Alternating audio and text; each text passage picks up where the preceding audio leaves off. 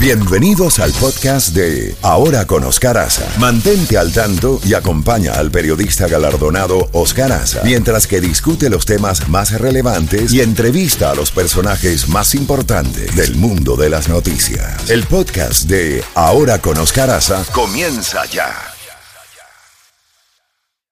Bueno, mi querido Jacobo, 7:35 acabamos de dar todas las encuestas de Real Clear Politics, donde en algunos estados clave se ha cerrado la diferencia, hay prácticamente un empate técnico, y en otras pues continúan algunas encuestadoras en la elección general un poco abierta, como la de CNBC, Chan Research, le da a Biden 51 y a Trump 43, 8 puntos, y la más amplia es de Economist YouGov, que le da en la elección general a Biden 50, a Trump 41, 9 puntos. Las demás están bien cerradas y en estados clave hay empate técnico. Lo que tú y yo hemos hablado tantas veces, por la experiencia de elecciones, cuando se acerque la fecha de las elecciones, tienden a cerrarse, a acercarse los candidatos. Así es. Jacobo, buenos días. Sí. Buenos días, Caferro, buenos días, Chefi, y buenos días al doctor Llanes y al público que nos hace el favor de escucharnos. La verdad es que estamos viendo desde ayer, antier, esta tendencia, ¿no? A nivel nacional, sí hay varias encuestas que muestran que Joe Biden le lleva una ventaja a Donald Trump, pero falta ver las encuestas una vez que finalicen las actividades. Hoy es el último día de la convención republicana. Veremos qué dicen las encuestas, pero hay que volarle ojo a lo que tiene que ver con los estados claves.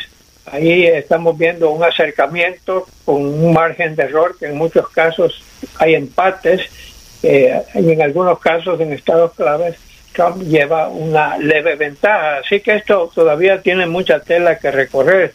Si no me equivoco, Oscar, hoy faltan 68 días para que precisamente se lleve a cabo la elección del 3 de noviembre y hay mucha, pero mucha tela que cortar. Vamos a seguir informando continuamente. Lo que dicen las encuestas no son lo que decimos nosotros, ¿verdad? Pero hay que mantenerse vigilante porque en la elección de 2016 todo el mundo daba por concluido de que Hillary Clinton iba a derrotar a Donald Trump y a la hora de los mameyes, como decimos en Honduras, terminó ganando Trump. ¿Por qué? Porque en una serie de estados claves él terminó derrotando a Hillary, en algunos por márgenes muy apretados, pero así es la cosa, así que esto todavía tiene mucha tela que cortar y veremos, pero es en ese factor donde el presidente tiene un flanco débil y eso se debe precisamente a la forma en que creen que están manejando las riendas del país. Tú acabas de dar una de 45-55, ¿no?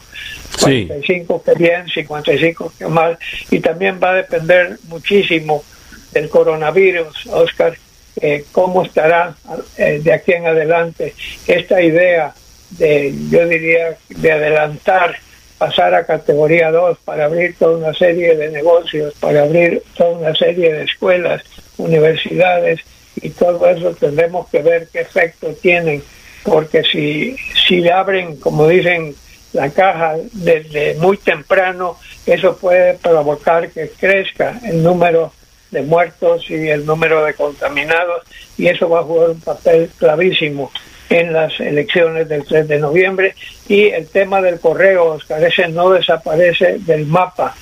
La creencia de que si el correo sigue haciendo lo que estaba haciendo su nuevo director nacional de correos, entonces eso puede debilitar el número de votos que se lleven a cabo a tiempo y sean presentados a tiempo para que cuenten.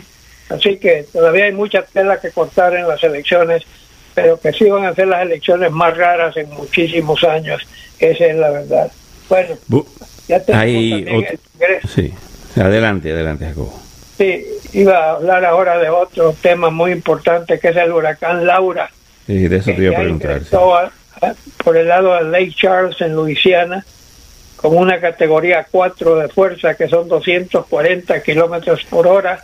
Ya ha disminuido un poco, ya estando en tierra firme, categoría 2 sigue siendo 170 kilómetros por hora. Así que vamos a ver, hay en estos momentos 500,000 de personas sin corriente eléctrica. El huracán va a estar subiendo y luego inclinándose hacia el sureste. Así que este huracán tiene mucho que dar todavía.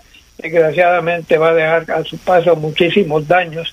Y eso que estamos en plena temporada, Oscar. O sea que de aquí en adelante vamos a estar siguiendo muy de cerca las tormentas que se originan en África y empiezan a avanzar.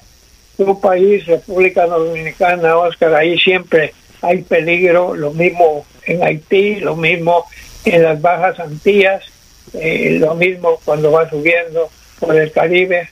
Puede atacar Centroamérica, puede atacar a Cuba, puede atacar, irse al Golfo de México, atacar por ese lado como ha sido con los últimos dos, ¿no? El de Marco y ahora el de Laura. Y por supuesto que tenemos los que pueden impactarnos directamente aquí en la Florida, así que, y la zona este de los Estados Unidos. Estamos en plena época de huracanes. También tenemos ayer algo que nunca se había visto. Una vez que se supo lo que sucedió hace pocos días en Kenosha, Wisconsin, donde un ciudadano afroamericano de nombre Jacob Blake, que creo que tiene 27 o 28 años de edad, que un policía le disparó 7 veces a la espalda y está todavía hospitalizado. Puede que se salve, Oscar, pero sabemos ya que tiene totalmente paralizado de la cintura para abajo, y eso puede ser que quede totalmente minusválido de por vida. El día que le dispararon, él en el coche traía en la parte de atrás a 3 hijos, uno de 8, una de 5 y una de 3. Y la verdad que esto ha provocado ira nuevamente. Hubo manifestaciones antenoche, hubo tiroteos, 2 muertos y un herido, y nunca me voy a olvidar de esa escena que he visto. Un chico de 17 años de edad, Oscar, que viajó 50 millas, 80 kilómetros creo, para estar presente cargando un rifle AK-47. Oscar, según yo entiendo, 17 años todavía eres menor de edad. ¿Qué hace un menor de edad con un rifle de esos, Oscar? Bueno, claro. Pregunta obligada. ¿Qué va a pasar? Cosas como estas. Ayer se cancelaron los juegos de básquetbol de la NBA, National Basketball Association. ¿Por qué? Porque estaban los atletas negros, que son numerosos en el baloncesto, en el fútbol americano, en el béisbol. Se fueron a la huelga exigiendo justicia. Anoche se cancelaron todos los juegos de la NBA y parece que en las grandes ligas hay también la misma tendencia de usar la cancelación de juegos, irse a la huelga, diría yo, para que se haga justicia en el caso de Kenosha. Jacobo, la situación con China continúa complicada. La policía de Hong Kong ha detenido a 2 legisladores en una nueva operación contra la oposición en Hong Kong.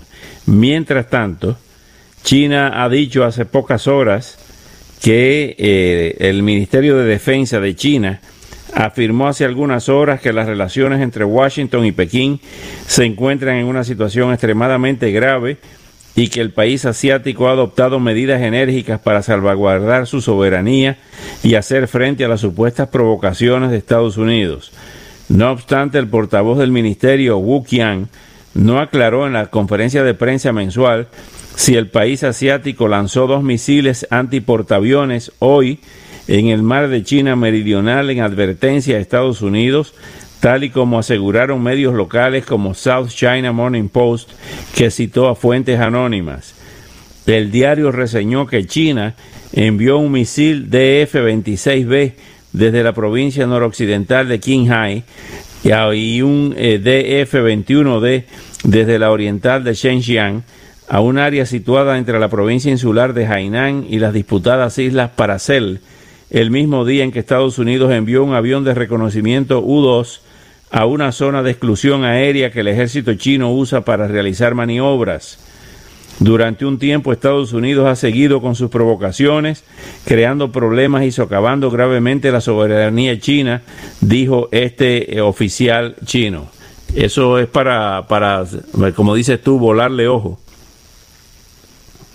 No, definitivamente, Oscar. Y el hecho que Estados Unidos se haya salido de una serie de acuerdos internacionales, sobre todo sobre la parte asiática, le ha dado a China más fuerza en esa zona. Recordemos que China y Japón tienen una gran disputa acerca de 3 islas. Recordemos que mira cómo vuela el tiempo, Oscar. Estamos hoy a 27 de agosto. ¿Recuerdas tú los meses de enero y febrero que el presidente Trump se deshacía en elogios al presidente Xi Jinping y hablaba maravillas de China? Y luego vino la guerra arancelaria, luego vino la guerra económica. A cada rato oímos que Estados Unidos está tomando medidas duras contra China, y China también están tratando de llegar a un acuerdo que acabe la guerra comercial, pero más bien esa se ha ido incrementando. Y ahora esos aviones espías, Oscar, U-2, y esos barcos que andan en aguas internacionales pero socavando información, también siempre ha sido objeto de problemas. Míralo con Irán, lo que ha pasado, que Irán a cada rato se queja de que hay vuelos reconociendo sobre su territorio, pero bien arriba, 100 barcos, y han habido también muchos ejercicios militares en el mar Chino. O sea que esto todavía está bastante tenso, y con una elección que está creando toda una serie de problemas, hay que volarle ojo a esa relación con China y volarle ojo a ver qué va a pasar. Sabemos que en la guerra económica Estados Unidos está pidiendo una serie de medidas fuertes contra empresas chinas. China se está tomando represalias y esto puede convertirse en algo grave.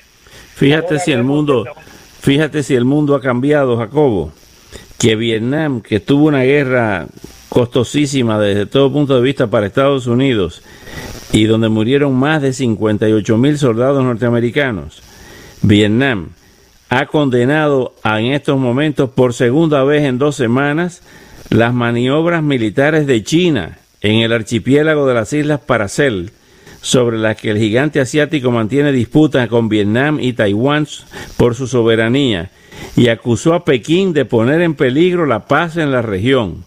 O sea, el antiguo enemigo, fíjate lo que es la vida y la historia, el antiguo enemigo de Estados Unidos ahora prácticamente coincide con Estados Unidos en sus protestas contra China, junto a Taiwán y junto a Japón, por las maniobras chinas.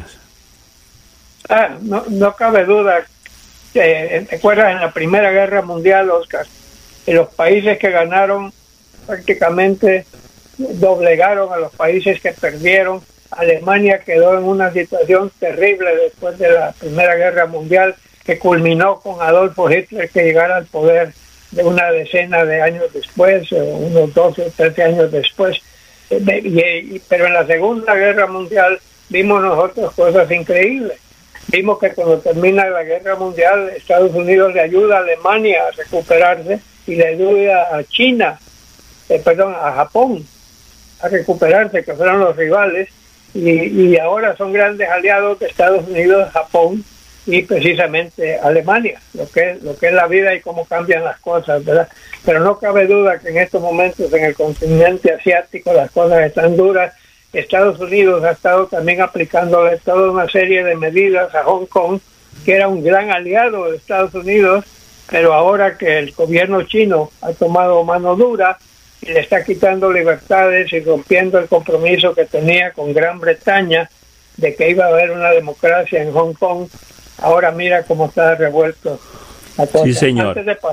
Antes de pasar a la parte de política americana, tengo entendido que el primer ministro de Inglaterra, Boris Johnson, estará dejando su cargo en los próximos 6 meses, creo, porque el coronavirus que le pegó a él parece que es mucho más grave de lo que le decía, y él debido a eso estará renunciando a su cargo de primer ministro. Así que esto es algo nuevo también, Oscar. Sí, pero señor. Este coronavirus nos trae locos a todos. Ahora hablemos primero de ayer. Mike Pence ayer ya dio el discurso aceptando la nominación vicepresidencial del Partido Republicano.